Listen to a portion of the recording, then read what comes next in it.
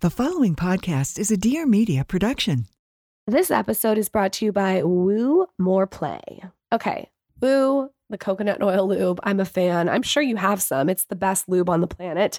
They also have this incredible vibrator. Like, it is the best vibrator. However, they just launched the Disco Stick. Let me tell you about their newest product in their Vibes collection. It is a G-spot vibrator, you guys. I mean, cancel your plans this Friday. It is so good. It's meant to be an internal vibrator, but it has like a special curve. So it stimulates your G-spot. So it's different than their I Come First vibrator, which is external clitoris stimulation. This one gets inside.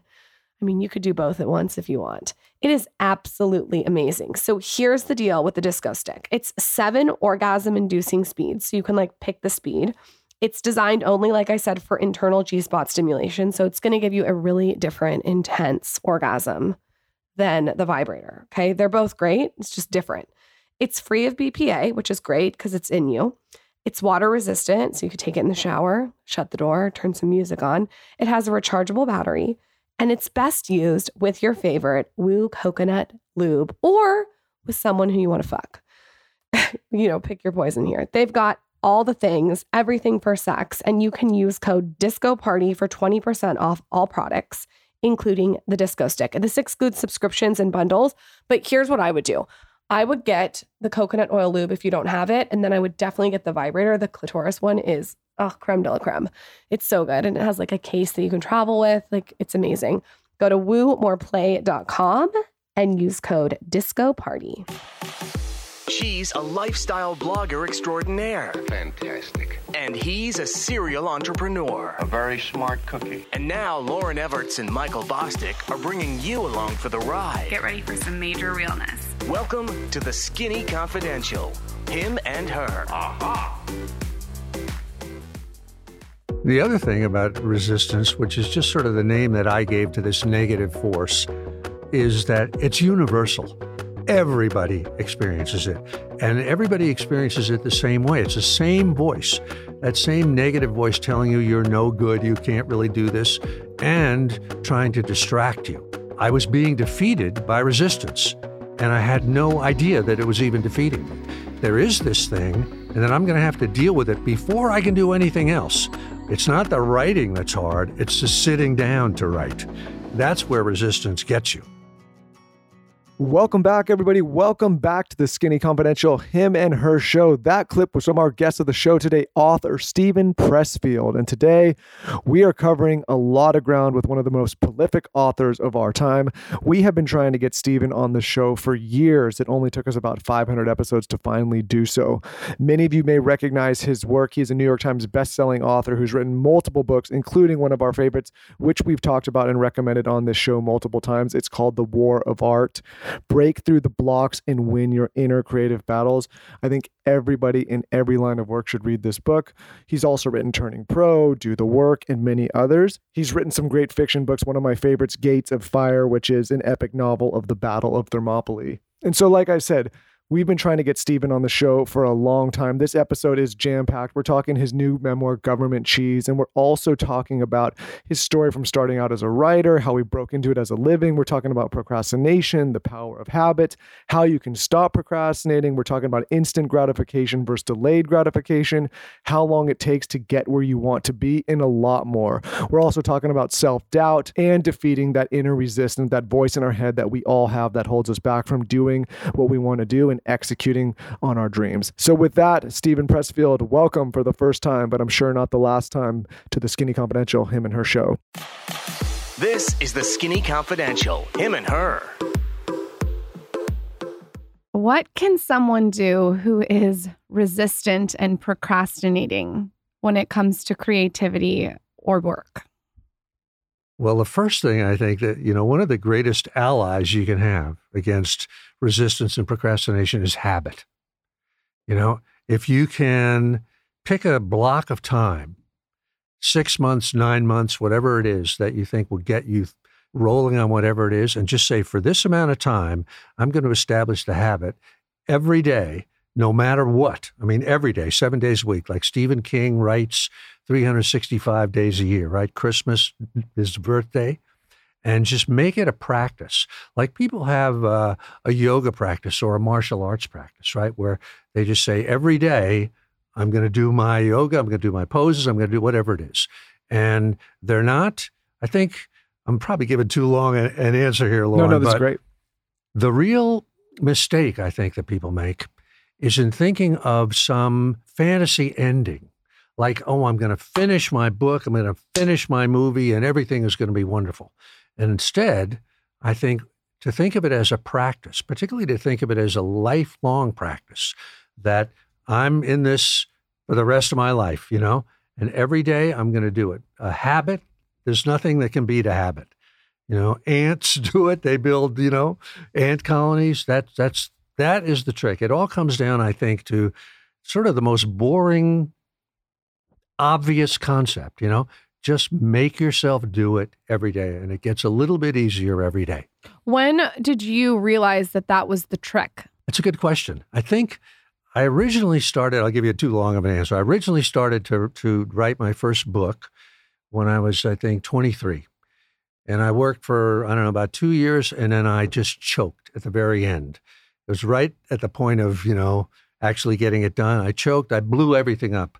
How do you choke writing a book? You just stop writing. You just stopped. Okay. You stop. You say, I just can't finish it. I haven't got the guts. I haven't to submit it, to do whatever it is. So I just stopped, blew up a marriage, blew up the book, et cetera, et cetera.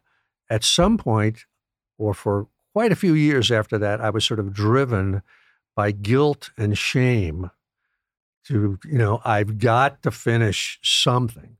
And at some point I'd saved up enough money to quit a job and just go to a cheap place in the country to live and rent a little house.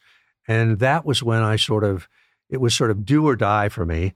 And I just said, I'm going to take a year, 2 years, whatever it takes, and I'm just going to work every single day on this. This is my full-time job.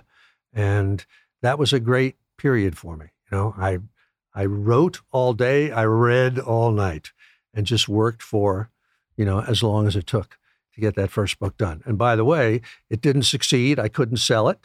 I had to write another one after that. I also couldn't sell that one. So it wasn't till like 27 years of work later that the first book of mine actually got sold. Let me ask you this. Doing that kind of work and then putting in those hours and changing your life that drastically, and then writing two that don't get picked up and don't get sold, how do you push through and still persevere with that kind of disappointment maybe? There were times along the way, Michael, where I tried to go straight, where I sort of said, let me get a real job. Let me, this is silly, because my family thought, poor Steve, the guy's, lost his mind type of thing. But every time I do it, I was so depressed that I just couldn't keep going, at a regular job. I was working in an ad agency in New York at one point. So you went back and actually got a job and tried after those books didn't sell, and you just, okay. And just couldn't do it. And the only thing that sort of kept me sane was to go home at night and try to write, what I thought was a real book. What do you think about people procrastinating in 2023 with social media? It's a great question, Lauren. It's like I've always said, if you want to make $1 billion, invent something that will help people procrastinate. And they invented it. It's called the web, right? And, I get sucked into that thing too. But I think you really have to, if you want to do anything, break that habit. Fortunately, I came into my age as before the web. So it's not as hard for me. But that is like the devil. You know what the most shocking thing to me? So I'm an avid reader. I'm not the biggest reader, but my whole life I've been an avid reader. My dad was a big reader. So I grew up watching this guy just basically live in a book. Uh-huh. And that was my example. So I love reading. It's my escapism, right?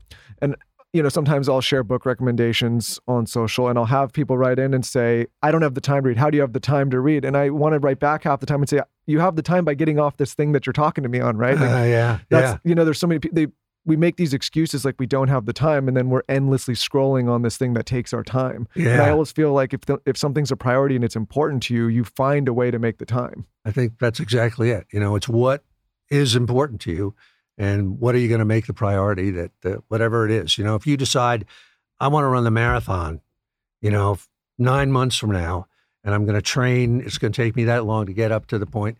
You just have to say to yourself, okay, each day I have to run a certain amount of time. And you build your schedule that way. What's the priority? What is the number one thing? And the interesting thing about something like that, like I ran a couple of marathons a few years ago, and the interesting thing is there are a lot of people in divorces running marathons, right? There are a lot of people whose lives have kind of come unwound one way or another, and they say, okay, as a way of getting back on track, let me pick a goal that's going to take me, months to prepare for, and that will help get my life back together. And a lot of people do that. And why do you think something like that is the mechanism that gets their life in order? Is it because they have to focus so much on doing something so hard, or what is the? I think one thing is that there's a length of time that you have to do. Like you can't just say, I'm going to run a marathon tomorrow, right? You've got to, assuming you're not, already at that level, Sure.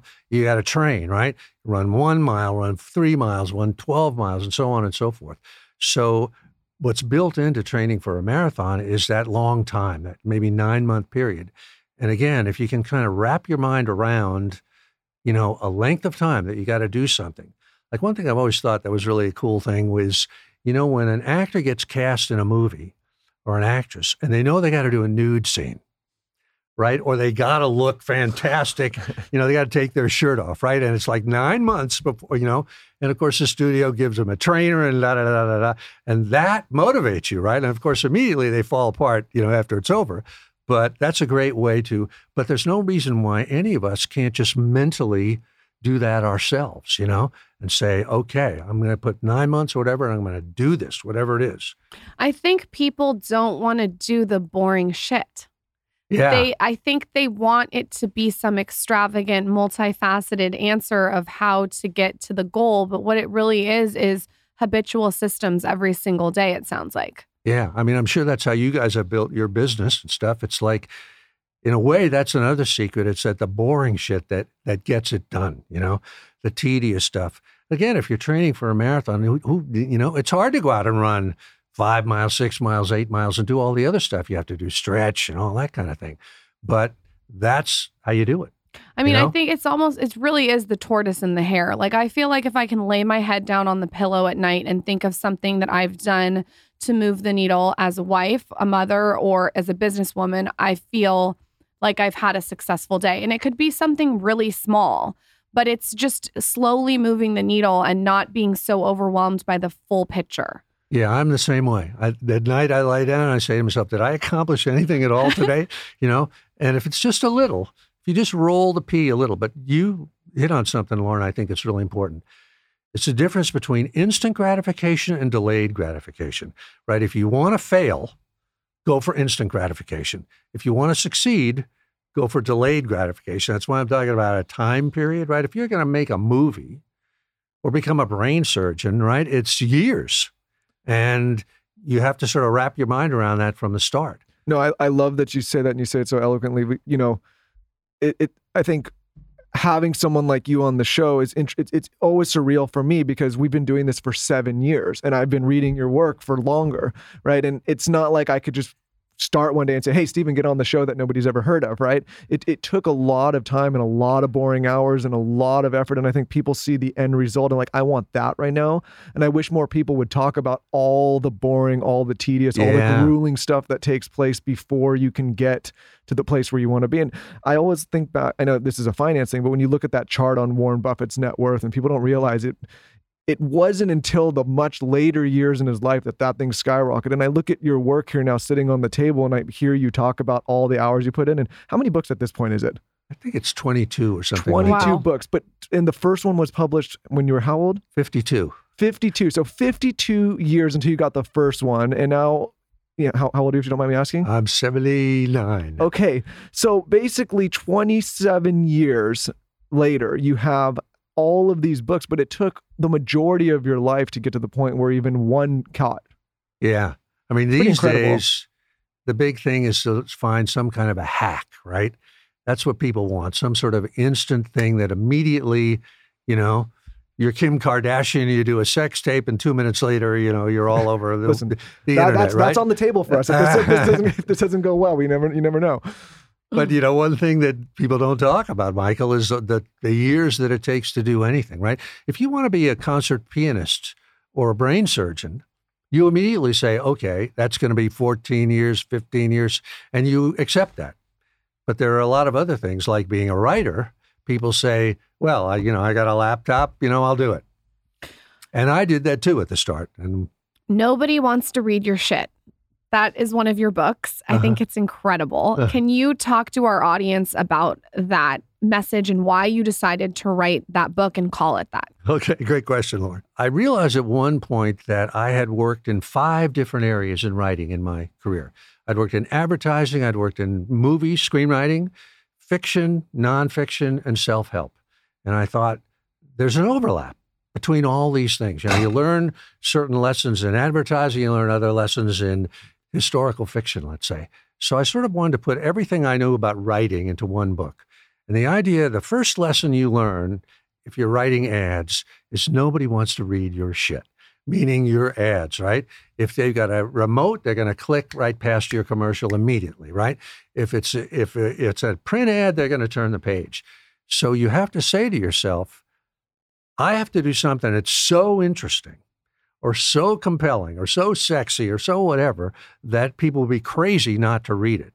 So the bottom line is you've got to work hard, pay the dues, and remember that nobody's waiting for you to do your thing, right? I think we all go to school and we write papers and we turn them in and our professors have to read them, right?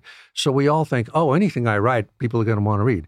I found my mom, I couldn't get my mother to read my shit, I can't get my family to read it to this day, So nobody wants to read it. You got to make it so good or so interesting that, they have no choice. Because of what you do for a living and because of all the books that you've written, is there any tips that you have for parents who want to raise kids who are really self-assured and resourceful and can create that habit and be the tortoise in the hare? Wow, Asking selfishly. That's a great question. I don't have any kids, so I can't really say.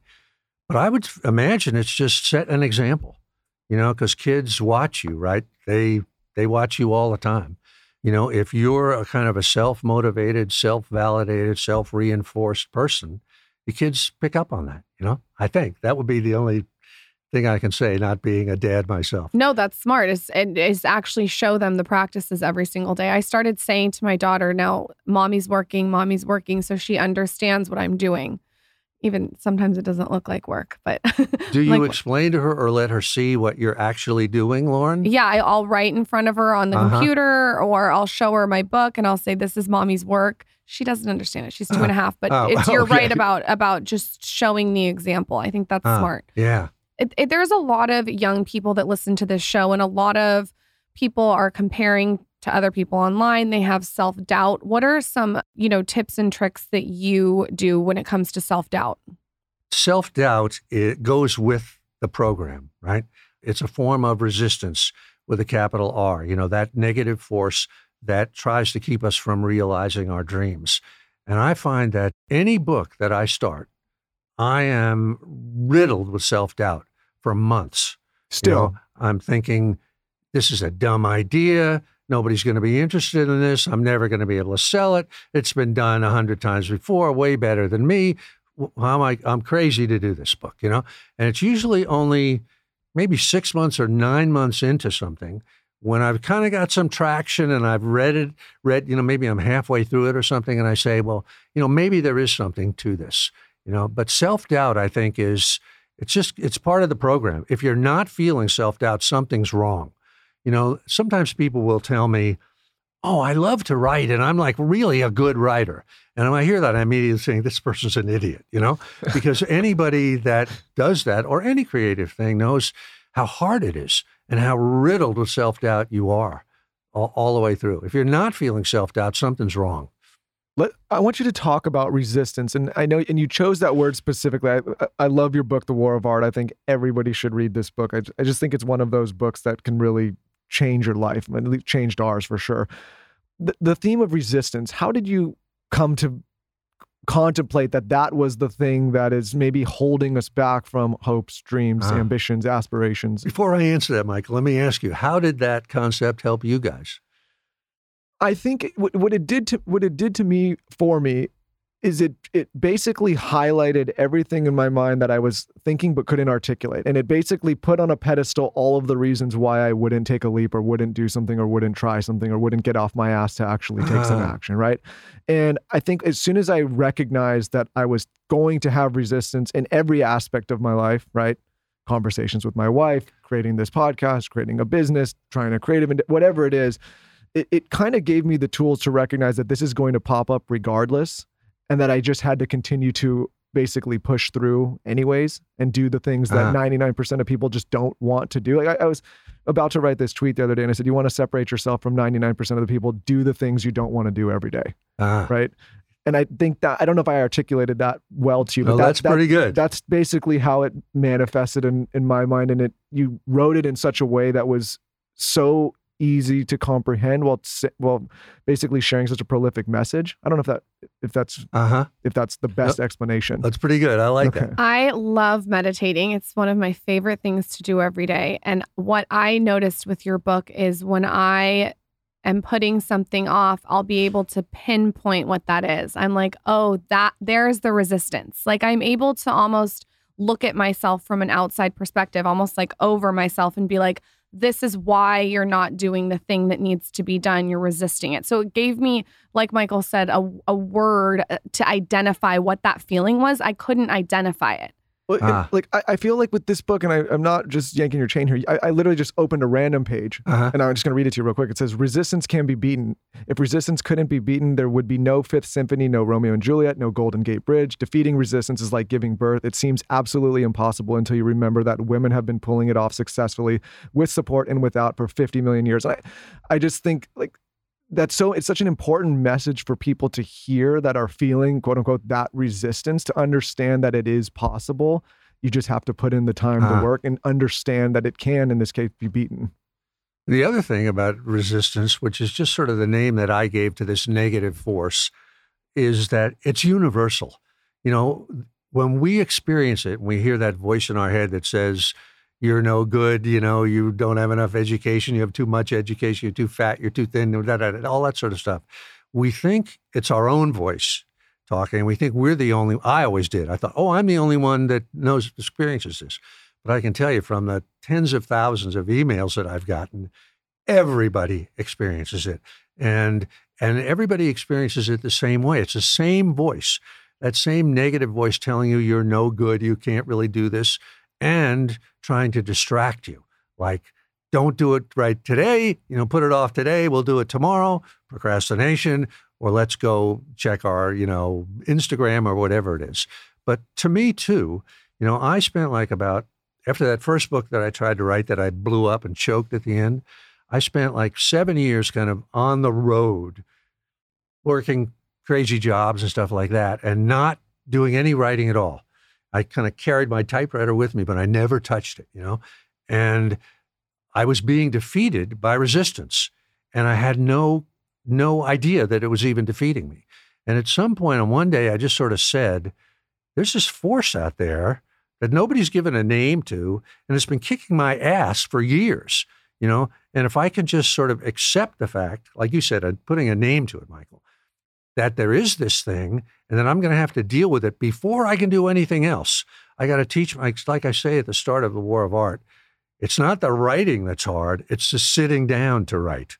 And that's where resistance gets you, So for me, giving it a name, it's also like what you said, Lauren, you kind of pull back from yourself, and that's sort of the trick to it. You say, that's just resistance. That's not my voice telling me I'm no good. That's this other force.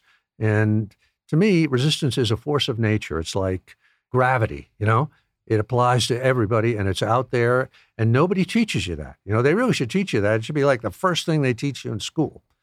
Anyway, that's my definition of it. Why do you think it's universal? Like, where in all of your years of studying this topic, where do you think this comes from? I think I've heard you talk that maybe it's a fear-based mechanism, the way we've evolved. Is that correct, or what do you? Why do you think we all have long it? explanation? I'd love to hear it. Okay, this is a long one. That's okay. I think if we were to describe the human psyche and do a diagram of it, there would be like a big circle that we could call the self, the capital S self, like the Jungian self or the Joseph Campbell type self.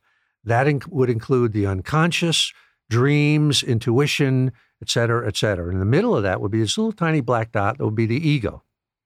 And I've seen a diagram of this thing where adjacent to the bigger self are like three little arrows, and it says the divine ground. And I believe, I'm definitely a believer in that when we get into that bigger self, we're touching on something from other dimensions of reality, from the wisdom of the ages, whatever it is. So my sort of theory is that if you're any type of artist, a filmmaker, a writer, a dancer, what you're trying to do in your daily work when you're sitting down at the keyboard is to get from your ego, from that I-based self of, I want to succeed, I want to be famous, I want to, blah, blah, to the bigger self. And that's sort of where ideas come from. Like that's the zone, right? When you can sort of get your ego out of the picture and allow stuff to just kind of ideas to just come, right?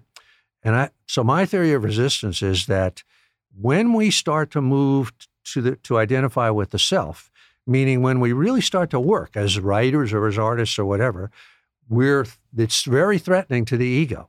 The ego that, tells us, this is me, I'm in charge, et cetera, et cetera. And it wants to stop us from going there. So in other words, my long way of saying this, Michael, is I think the ego throws up resistance and puts that voice into our head. Who do you think you are trying to make a movie, trying to start a business, trying to do this or that? You're a bum, you're a loser, you're not good enough, et cetera, et cetera. So I think it's really a spiritual passage, I think, as we grow and mature, to get out of our ego, get out of that kind of narrow, fear-based, selfish thing and into a greater world where ideas come from and where we can also embrace others and not be sort of fearful into our own, selfish, scared place. I think what you said though earlier about how you write every day for 2 hours to 4 hours, depending.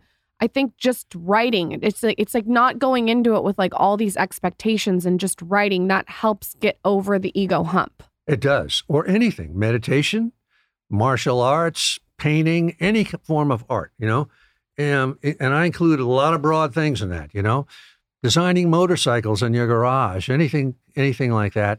It takes you out of your ego because you have to focus so hard on whatever the thing is that you're doing. And you do have to sort of surrender to it. If you're writing a song, it's like, well, you get this much and you go, well, what's the next part? And you start fiddling around. And, if you're working with a band, somebody has another contribution and that gets you out of your ego into this other place. And that's why it's addictive in the best sense, because when you get to that other place, that's a great place to be. You're in touch with a power that's beyond just your own limited, fearful self.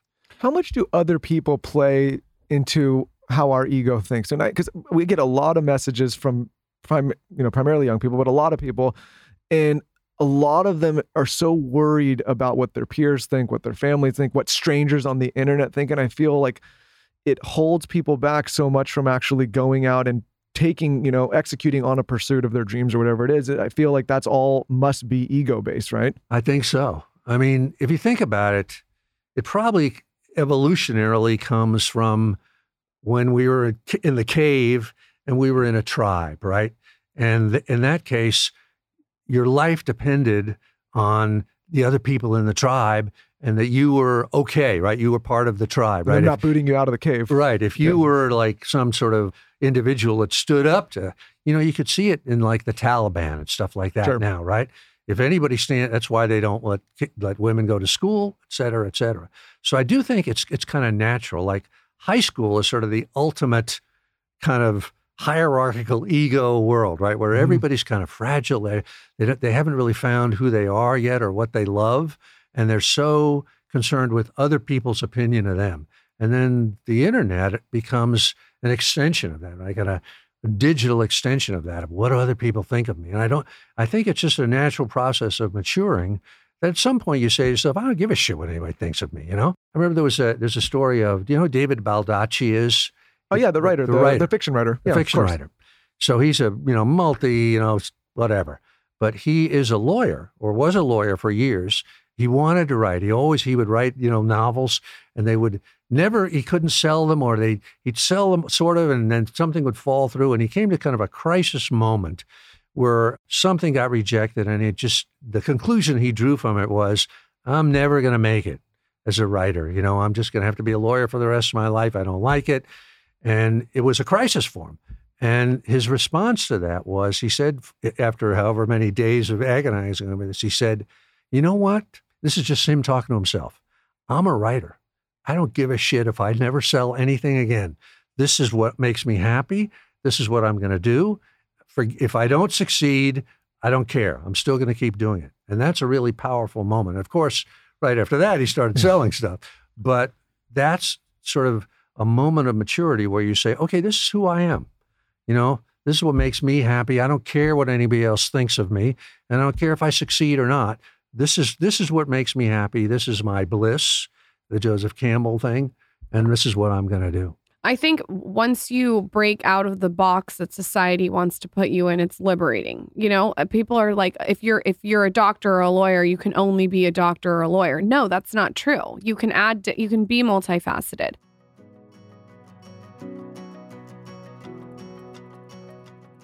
I am going to give you a little hack to your morning routine. It is AG1 by Athletic Greens. Okay.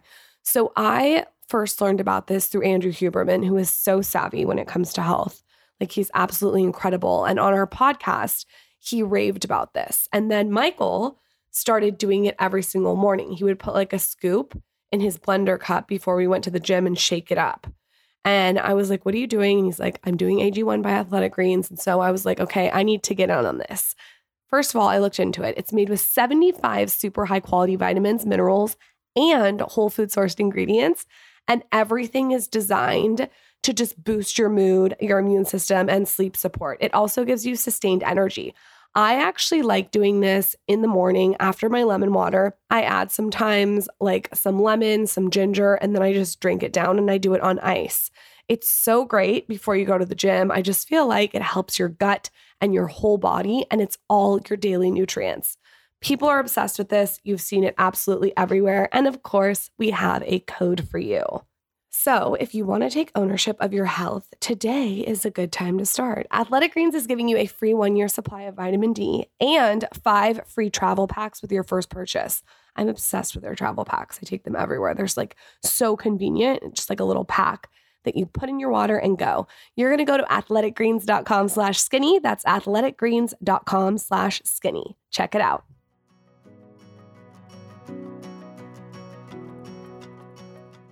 If there's one thing you know about me, it's that I like things seamless.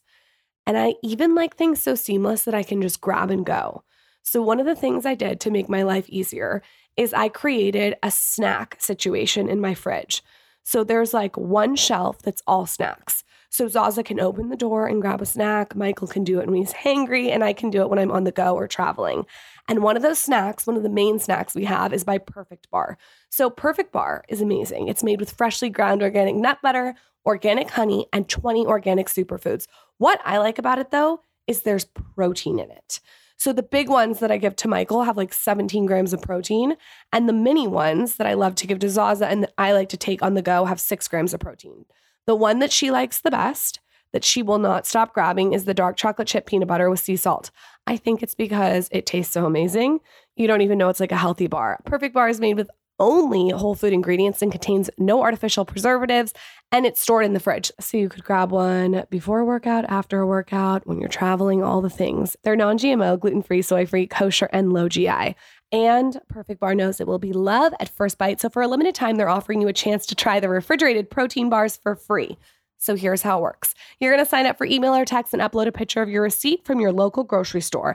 And you guys, they'll reimburse you for the cost of one bar directly to your Venmo or PayPal account. I mean, this is so cool, right? All you have to do is go to perfectsnacks.com/skinny to get a free Perfect Bar today. That's perfectsnacks.com/skinny and you get a free Perfect Bar today. Happy snacking.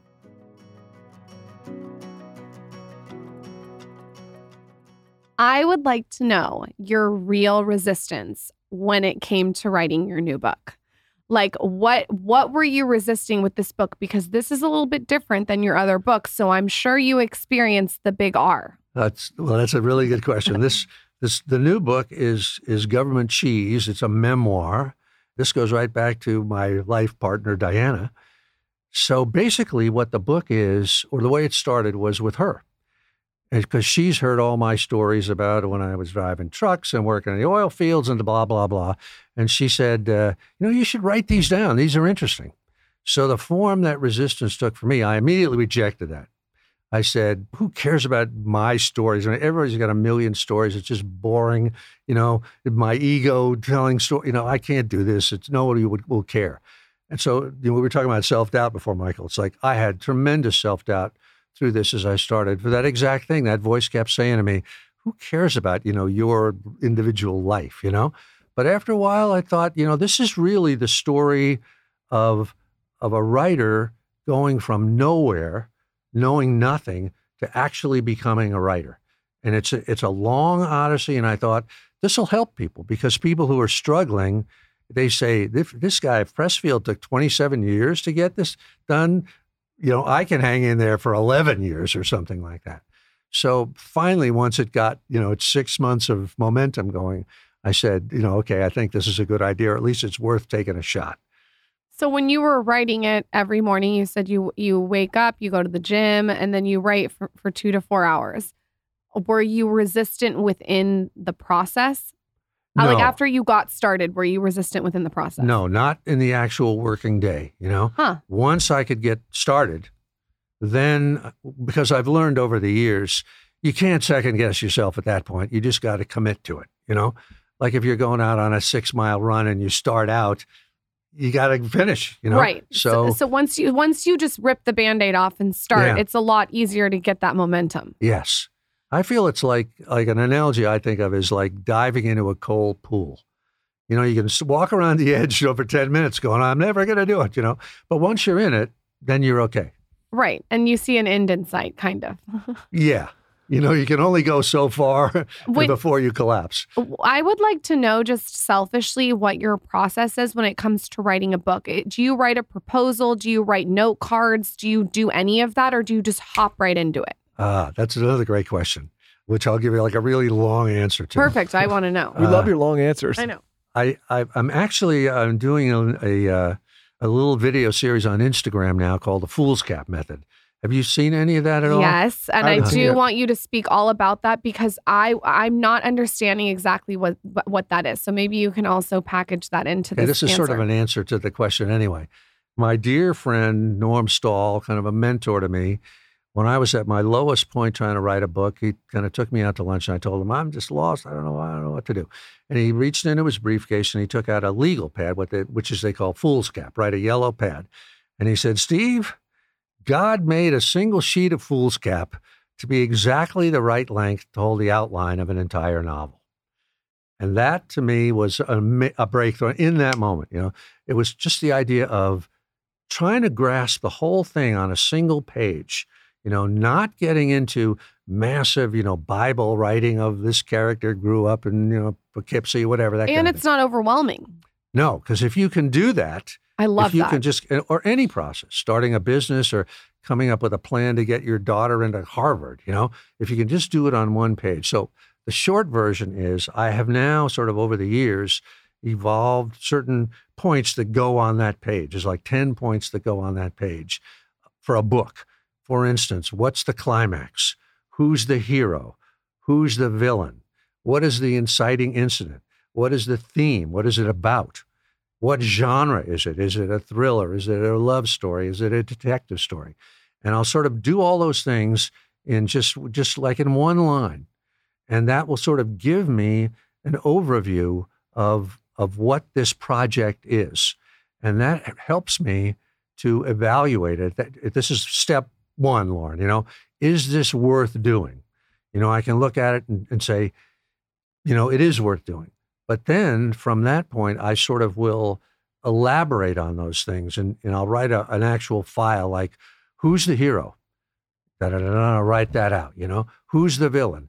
What's the clash in the climax? That kind of thing. When you're writing The War of Art, is the villain resistance? Is there a villain when it's not an actual character? That's a great question. Is it when it's not an actual person? So the villain's resistance? In other words, the same principles that apply to storytelling, like a fiction, apply to nonfiction. Huh. Like, so in The War of Art, the hero is the reader.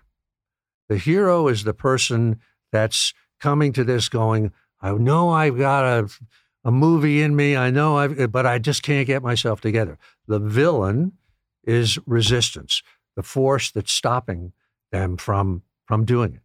And so, and then the climax is the clash between the hero and the villain, which is sort of the final note of the book, which is kind of, you can do it, buckle down and do it. In other words, the same principles that apply to fiction apply to nonfiction, I think. So basically, I won't have a massive outline because in writing a fiction book, because so many happy accidents happen along the way. A character will appear in 3 months in that you never even thought would happen at the start. And it's a good character. You want to keep it, But in general, I'll know what's the climax. I'll know how it's going to end. I'll know what the inciting incident, meaning the incident where the story starts, is. And I'll know what it's about. What's the theme of it, And then I'll just sort of plunge in. Can I ask you a book nerd question? Sure. Because I think you're a rare breed of author that you bounce back and forth between fiction and nonfiction. Not, you mentioned Baldacci, and I think he's mostly fiction, right? Or Grisham. I think so, yeah. But you do both, and on vastly different topics. I've always personally felt when I read that sometimes fiction writers, not to generalize, fiction writers are sometimes some of the best writers because you have to maybe think of so much more and you have to use your imagination in such a different way. I don't know if you'd agree with that statement. I do agree with it, yeah. But I wonder, just from your perspective, what's harder to write, fiction or nonfiction? For me, because the nonfiction that I write is like, kind of about writing, right? The War of Art or something. It's not like I'm writing a biography of Harry Truman or something. That would be a different thing. Fiction is definitely much harder and more rewarding too, more fun. And is that because you get to use your imagination more? And is it harder because you have to paint a different picture with a different brush because it's out of your mind as opposed to somebody, like I can think about Harry Truman and I can imagine all the events and all the people that actually happened because it really happened. Is that why it's more difficult? Or the problem is sort of like somebody asked Philip Roth once, he'd been writing, he's done 30 books or whatever it was. And they asked him, does it get easier? And he said, no, because each piece of fiction is a story and each one presents its own problems that you haven't dealt with before. You might have the last book might have been told in the first person by a single character. Now in this book, it's in the third person. So it's a whole, because the book kind of requires that, the specific story. It doesn't get any easier. A movie or a novel is so complicated to make it all come together that's the fun of it, but it's also the difficulty of it. Whereas I think, a lot of people sort of write self-helpy type books, and I'm kind of doing that. These things they're easier. They're about one subject and you can kind of focus on one subject. You don't have to create characters that are believable. You don't have to create story points that are believable. So the reader doesn't say, oh, that's bullshit. That would never happen. You don't have to worry about that. It's sometimes people, I don't articulate this well enough, but I've said sometimes personally in my own life, fiction books have actually been more helpful to me in some cases, getting through hard periods. Like, very early. Are you familiar with James Clavell? Oh yeah, I love James Clavell. So, oh God, you guys are going to nerd out. This is his favorite. Shogun. I think that he doesn't maybe get enough praise. He's been passed for years now, but he doesn't get enough praise for how deep that work was, right? And he studied for so long Sun Tzu, the Art of War, and was over in Asia for such a long period of time. And I feel like, not only just from a life perspective, but business, like he wrote about so many things and so many human elements, or even like Larry McMurtry just writing about the human condition. Yeah. And I always, when people ask me like what books are the most helpful, there are some great self-help, but I say dive into great pieces of fiction more, because I feel like sometimes you can find life's greatest answers there. I agree with you completely. If our audience is listening and they sort of don't know where to start, out of all your books, what is a book that you think would be most beneficial? And if you had to pick, maybe someone who's starting out in their career, maybe someone who's in a 9-to-5 job that wants to break out and do something that's creative, which one would you say? I would say The War of Art is probably the first one, because it's such a seminal concept of resistance that if you can't defeat that at the start, you can't do anything.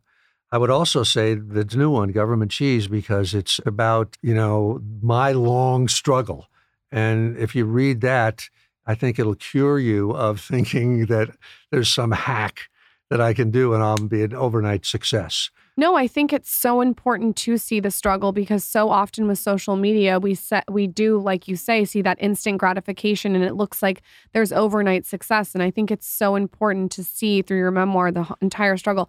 I read here that you had no power. You lived with no power. Is that correct? Oh, yeah. I was driving trucks at the time, and I lived in this house for, I think it was $15 a month. It had no running water, no power, no, it didn't even have a back door. But it was okay for me because basically I was on the road all the time, and I could take showers and truck stops and stuff like that, or sleep in the sleeper berth of the truck. I would just come home and I was going to be on the road later that night, so I'd fall asleep on my little mattress on the floor and, get up and go to the terminal and get back to work. That was why that worked. What's another, obviously don't give away everything, but what's another story in your new book, Government Cheese, that you can point to that was a big, sort of shows the struggle?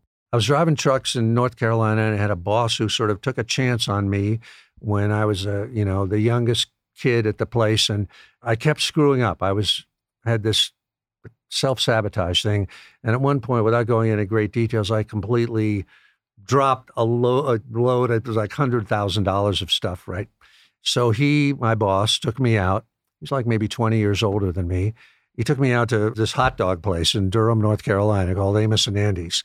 He said, "Kid, I can see that you're going through something in your life. I know you're living out some kind of drama." He says, "I don't know what it is, and I don't want to know what it is. But just remember, you work for me. And this company's job is this company is a commercial enterprise designed to make money. And when I give you a load, you better deliver that load. And nobody's going to help you, and et cetera, et cetera, And I was just like, shaking and everything. I said, but that was a great, thanks, I needed that moment, which I've used, when I'm on my own trying to finish a book. I kind of think of, his name is Hugh Reeves. And I just think of that, this is a commercial enterprise designed to make money, and you're a professional and you've got to do your job. And what do you do when people come to you, out of all people, with excuses? There's got to be people in your life that have come to you and said, I can't do this because of this. I can't do this because of this. I mean, you can have a little talk with them like Hugh Reeves had with me, but if they don't kind of have a come to Jesus moment really quickly, I don't waste my time on it, because I've lived that life myself, and I know that until you make the commitment yourself, nobody's going to be able to change you. What are some excuses that you hear all the time that you across the board that are the same? I would love to know. I'm sure you've heard them all. A lot of times people will say, "I'm sick. I've got this condition. Financial difficulties or something like that." Which may be absolutely valid. I've got a sick mother, or I've got 3 kids or whatever. But when you think about the great success stories, Toni Morrison, the writer, et cetera, they had kids, they had troubles, they didn't have any money. Oprah Winfrey had nothing, J.K. Rowling. They find a way to do it, I think sometimes people are addicted to the narrative because it gives them an identity. Yes. And I think true, exactly. That I've lived that myself. Yeah, you get addicted to this narrative, but what you don't realize is that the narrative is actually what needs to be removed, and it's hurting your identity. Yeah. I want you to talk to us about the hero's journey. I think our audience will love this. In what Just concept? tell us Lauren? the definition of the hero's journey. Maybe give us the hero's journey in your own life. Oh, okay. This book, Government Cheese, is my hero's journey. The hero's journey is a piece of software that we're born with in our brains, right? And this was, I'm blanking on a guy's name who was so great, the professor that was a popularized this with Bill Moyers. Can't think of his name at the moment. So the hero's journey is sort of a template in our minds that every book, every movie, every legend, every myth is the hero's journey. It starts in the ordinary world where a person is like Luke Skywalker is on the evaporator farm on the planet Tatooine, right? Now I know. Now we have a subject I can talk about. and something happens. The call to adventure comes. In Luke's case, it's like he finds R2-D2, who says, projects a hologram. It's Princess Leia. Help me, Obi-Wan Kenobi. You're my only hope. And so he makes a decision to cross a threshold, to go from the ordinary world to the extraordinary world, to follow his destiny, to become a Jedi Knight or something like that. And then the hero's journey goes through all kinds of meeting allies, meeting enemies, learning lessons, da-da-da-da-da-da-da. Any story, Rocky, the first Rocky is about that, right? He gets a chance to fight the champ. He goes into training, et cetera, et cetera. Then there's a crisis where the hero confronts the villain. And usually, he either gets away like Raiders of the Lost Ark when Harrison Ford has the gold thing and is fleeing from everything. And then in the end of the hero's journey, the hero returns home. It's really Homer's Odyssey is the classic Western civilization version of the hero's journey, right? Odysseus is 10 years traveling, trying to get home from the Trojan War, finally gets home. In the hero's journey, the hero returns home with, quote unquote, a gift for the people. And what that gift is usually the product of his or her solitary journey, this long journey, whatever wisdom they can pass on. It might be music, it might be something violent, but that's kind of the hero's journey, which we all have inside us. And I think to me, it's like a woman's biological clock. You can't get away from it. It's ticking in there, And what it's really about, the hero's journey is really about, is finding who we are. Like the end of the hero's journey, when the hero comes home, the hero has finally decided, male or female, finally knows. It's like David Baldacci when he said, I'm a writer, I don't care, and has finally discovered what they love, what their gift is, who they really are. So we're all on the hero's journey, whether we know it or not. And we're on many hero's journey, many, many hero's journeys throughout our lives.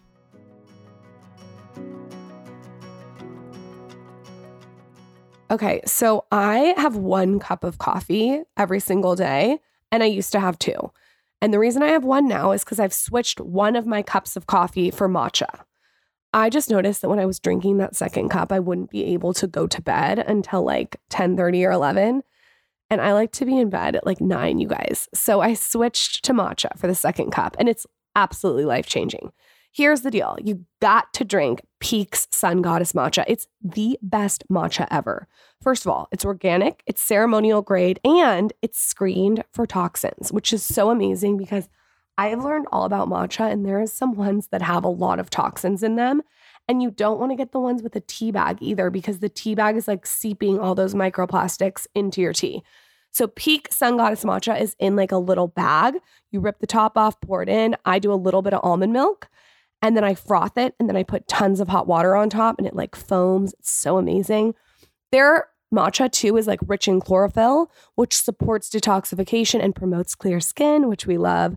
It's like an antioxidant facial for your skin. I notice too, when I take it, I have like a sustained calm energy. So I'm energetic, but it's also calm, unlike coffee. I also notice a lot of mental clarity and a Zen-like focus, and there's no crash, which we love. If you're on Peak site, obviously get their ginger digestive elixir tea. It's my favorite. I'm a huge fan. You're going to head over to peaklife.com/skinny. That's PIQUELIFE.com/skinny. And you get 15% off plus free shipping for life when you start your new ritual.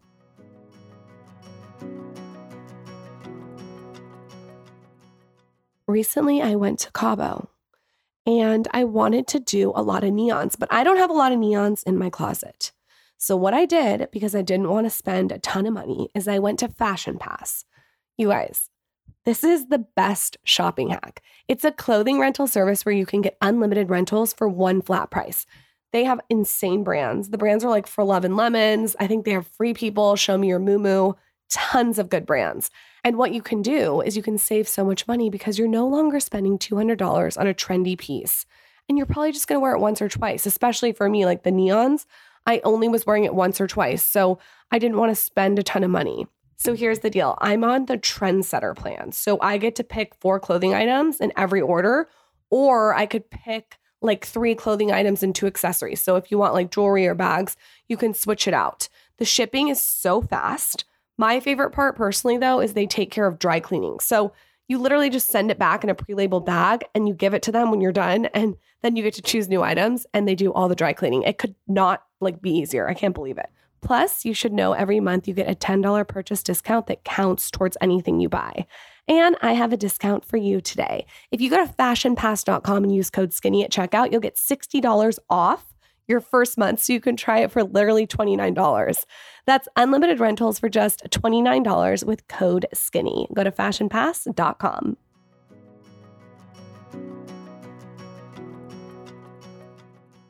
So for people that are starting out and they don't really know what their passion is or their purpose, and they haven't found that thing that gives them their spark in life, is that a book or a piece of work that you would suggest they start with that? Or is there certain tactics that you would suggest that they do in order to figure out who they are?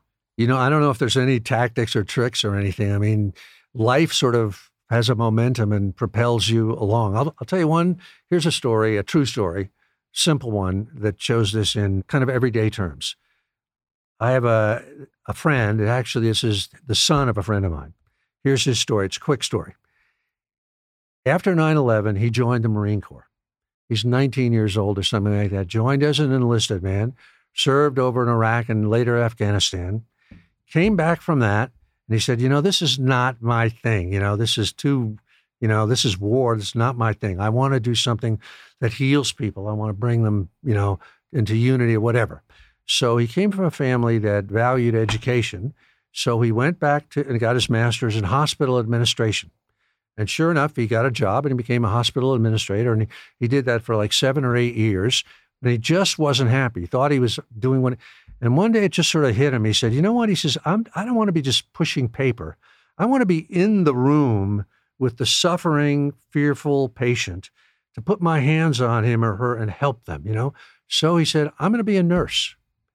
And he went to nursing school, and now he is a nurse. And it took him to find that. So I'm thinking like, if we had intercepted him at 19 years old when he's joining the Marine Corps, and we said, you know what, Frank, you should be a nurse, he would have looked like we were out of our mind, But through the process of going in these other, let me try this, or let me try this, now he was finally ready. He said, this is what I want, And what's sort of interesting to me about that story, and I think it's true in every case, is like the 3 things that he tried, the Marine Corps and hospital administrator, were all sort of metaphors for his final calling. Like the fact that he joined the Marine Corps showed that he was service meant something to him. It wasn't money.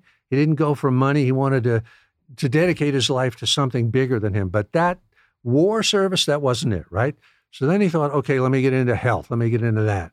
And now he's a hospital administrator. It's a metaphor for helping, but he's not really in the room really helping, So it was like, nice try, but you sort of missed it just by a little bit.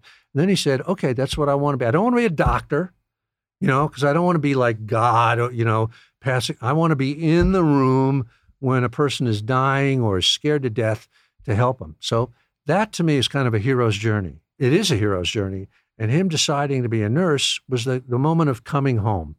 And so it's not necessarily being an artist, although I would call that an art, or some glorious thing. It's it was a job that he was born to do, and it just took him that journey to find it.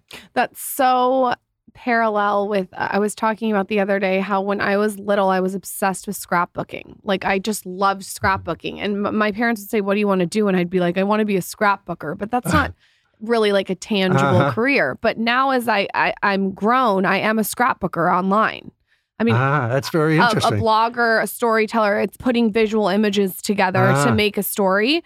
And so I think you're so right. Sometimes what you may think maybe doesn't look like a career, you have to go through the motions to sort of get through the other side.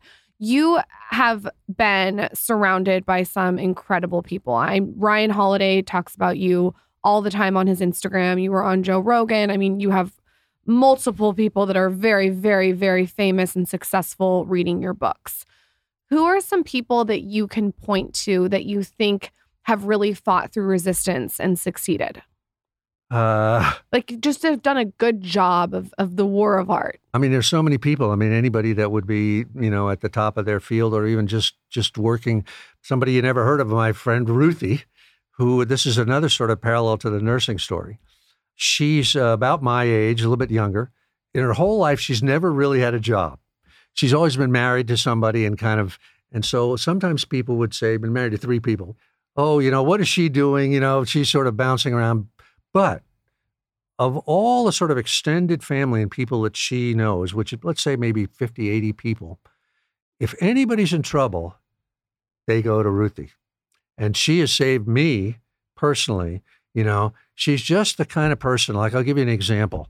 My mom was like failing with dementia and all kinds of things. And my brother and I, we had her in a nursing home and it was just horrible, But my brother and I were utterly paralyzed to do it, to get her out of there. And I just called Ruthie and I said, help. And she just kind of swept in and did what had to be done. Found the people, got my mom home. That's an art. That's an art. It's a finesse. It's like being a scrapbooker. There's no definition as a profession, but that's her calling and that's her gift. And so through time, she sort of, I don't know to this day that she would even define that, but that really is who she is. So life has a way of teaching us, as we go in a dead end, and finally, hopefully we find whatever it is. But like you with scrapbooking, Lauren, it's like it was always there, right? When you were 4 years old, that thing that you're using now as a profession was always there. Like I'm sure with our Marine friend, the idea of being a nurse was somehow, if we knew him when he was 5 years old or 8 years old, he probably was that kind of a guy even then. He just didn't know it. I also think like when I was 4 and 5 scrapbooking, this career didn't exist. There was no such thing as a blogger. So sometimes maybe when you're doing something that you love, maybe the thing that you want to do doesn't exist and you have to create it. Yeah, well, in my case, exactly. Every teacher I ever had kept saying, shut the hell up. Shut the hell up. And now... There you go on to Mike. Now I get to talk all day long. He still doesn't shut the hell up. What are some roadblocks that you see and observe for our generation?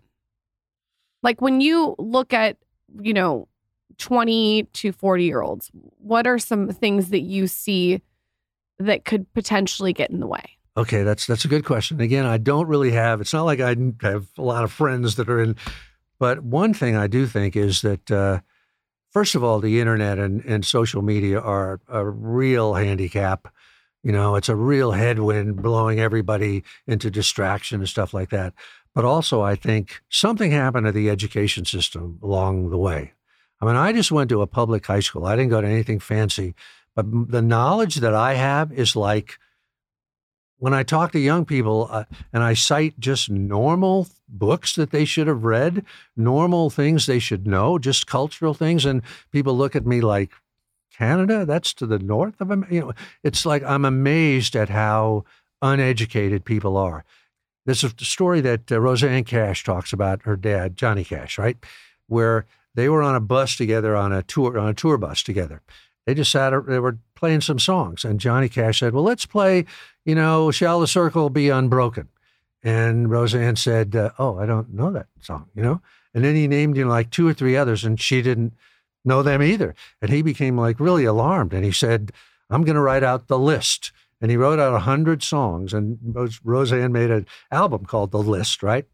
Of the songs that if you're going to be an Americana country singer, you got to know these songs, And so he gave her this list, And she just took it as, gospel. You have to know that. And I say that's true of books and movies. You have to read James Clavell.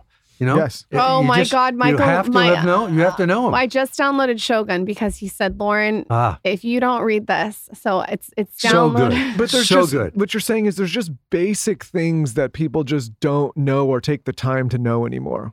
Correct. It's but alarming. Also, even just concepts, like the concept of resistance. If you don't have that, which I didn't have for years and years, you're almost guaranteed to fail. I think what I would say is the answer to this is not relying on the education systems, but actually going out and being your own guru and actually seeking out knowledge. I think that we're in a time where we want stuff sort of handed to us. Like, you have to go read the books and you have to go talk to people who are a lot older than you, and you have to kind of go out and get it. And I think that's true. I mean, you can't just rely on the school to sort of spoon feed you the information. You really have to go out and kill the tiger and bring it back. Yeah, I think that's exactly true. It's alarming as parents of young children, because I agree with you on the school system. I don't know what's gone on there, but just basic education seems to have going out the window. Listen, there's a lot of great educators out there, so I'm not trying to bash them, but there's something that needs to change. And what I tell people all the time is, if you're solely reliant on what the education system is going to provide you for a future, you are going to be in for a severe come to Jesus moment when you realize, running this business, I don't even look at a college resume anymore. I look at see kind of where you've gone. I look at do you have the basic knowledge? Do you have the basic understanding? Are you a self-starter? Are you somebody that has some grit, that wants to put in some hard work? Those are the things that I look for, because I can't rely at all anymore on the educational system preparing people to be able to handle what life has to offer now. Yeah. That's interesting to hear. I believe it completely. I don't know where one person of the 70 people in this business went to school, not one, because, and I know that's changed because employers for a long period of time, that had a lot of merit. And I'm not saying great schools don't still exist, but the world changes, and I can't trust that system to prepare people to handle what life actually throws at you anymore. Yeah. Now, this is one place where social media can be positive, because there are a lot of good people out there that are like Robert Greene, that does his little things on Instagram, right? That if you find him, you get turned on to him, you go, oh yeah, let me read the 48 Laws of Power and this and that and the other thing. And that's part of the canon that you have to absorb. That's so funny that you say that, because there's this feature on Instagram that everyone should use. You go on people's pages that you like and you can star them. So when you get on Instagram, the people that you like will inundate your newsfeed. So what I figured is, if I'm going to be logging onto Instagram, I want to be inspired or educated. So what I did is I went and muted a bunch of things that I didn't want to see. And I went and starred people like you and Robert Greene and Stoicism and Ryan Holiday. So every single time I get on social media, I have all of these things to learn when I'm on, as opposed to looking at someone, dancing with their ass hanging out. Yeah. But this again goes back to going out and so should I stop dancing with my ass? Going out and killing the tiger yourself and making sure you're curating what you want around you to sort of up your knowledge. Yeah. And people like Ryan Holiday or Jack Carr will have their sort of favorite books, the reading list for this month.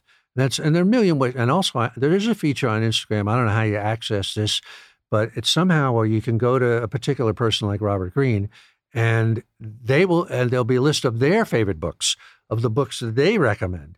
And, but I agree with you completely, Lauren, that you got to take it on yourself. Got to take it to on. Educate yourself and expose yourself to these things. But talk about someone like Jack Carr. Interesting. What he's done now with his most recent works is nothing short of incredible, right? The guy, crazy military career now. Yeah. All those fiction books that I know. I see you. And it just one of them just got made into a Prime show, right?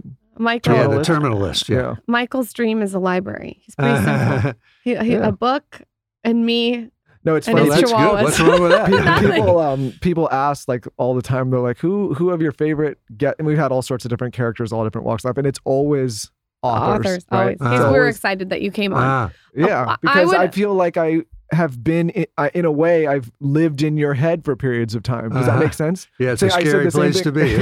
Same thing with Robert Greene or Ryan Holiday. Like I've read the work for so long that I just feel a much closer connection to somebody who's maybe been on a television screen, which is, different. I would love to know some daily practices that are micro that you do. Like, I know you write, you said for 2 to 4 hours. But what else? Do you meditate? Do you have a cup of black coffee? What are little things that you do that really are habitual throughout your day and routine? Before I answer that, well, let me just go back to one thing we were talking about a little while, Michael, earlier about where you were talking about how fiction was a great thing to read. Let me add to that. Also, for me, autobiographies are, I love, a story of I agree. Some general that did this or some woman that was a suffragette or whatever. A memoir, like Government Cheese? A memoir, or because it's true. And a lot of those stories, you really learn, that's where you really learn great stuff, I'm a big biography person, but Michael says I need to branch out more. Well, that's probably true too, but autobiographies are great. That's basically a lot of what I read. Stuff like that. What are some of your favorites right now off the top of your head? I wrote a book a while ago called Killing Rommel, and it was about the early special forces in World War II. And I read a whole bunch of biographies of these guys, the SAS guys, the original guys in the desert in North Africa. And they were like you or me or a man in the street writing regular a book, guys. Just regular guys. They just told their stories, but they were just absolutely fascinating. And any sort of, there's a guy named General William Slim. I don't know if you've ever heard of him. Yeah.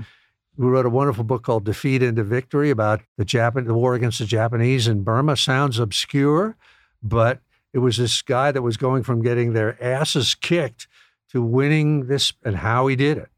What was your question? Oh, you were talking about. But he's going to go, when you leave, he's going to immediately go on Amazon. Yeah. I know him so well. I got a couple. Before you go, I'm going to ask you 2 more book questions, but keep going. Daily practices that you do, little tiny ones that are part of your routine. It could be before bedtime, in the morning. How do you set your day up with little tiny habits? Okay, it's a really good question. I mean, the big one for me is that I go to the gym really early in the morning. Like, what's really early? We're up at 3:00. Wow. What? 3:00? That's when I roll out of bed, and I get to the gym by 5. When do you go to bed? 7:30, something like that. Okay. That's a little better. Yeah, I can't do. I love being in bed by 7:30. New Year's Eve, we were out cold by 8:00. So was I. So cold by 8:00. Well, we got the 2 kids, so you're up at 3. You're in the gym.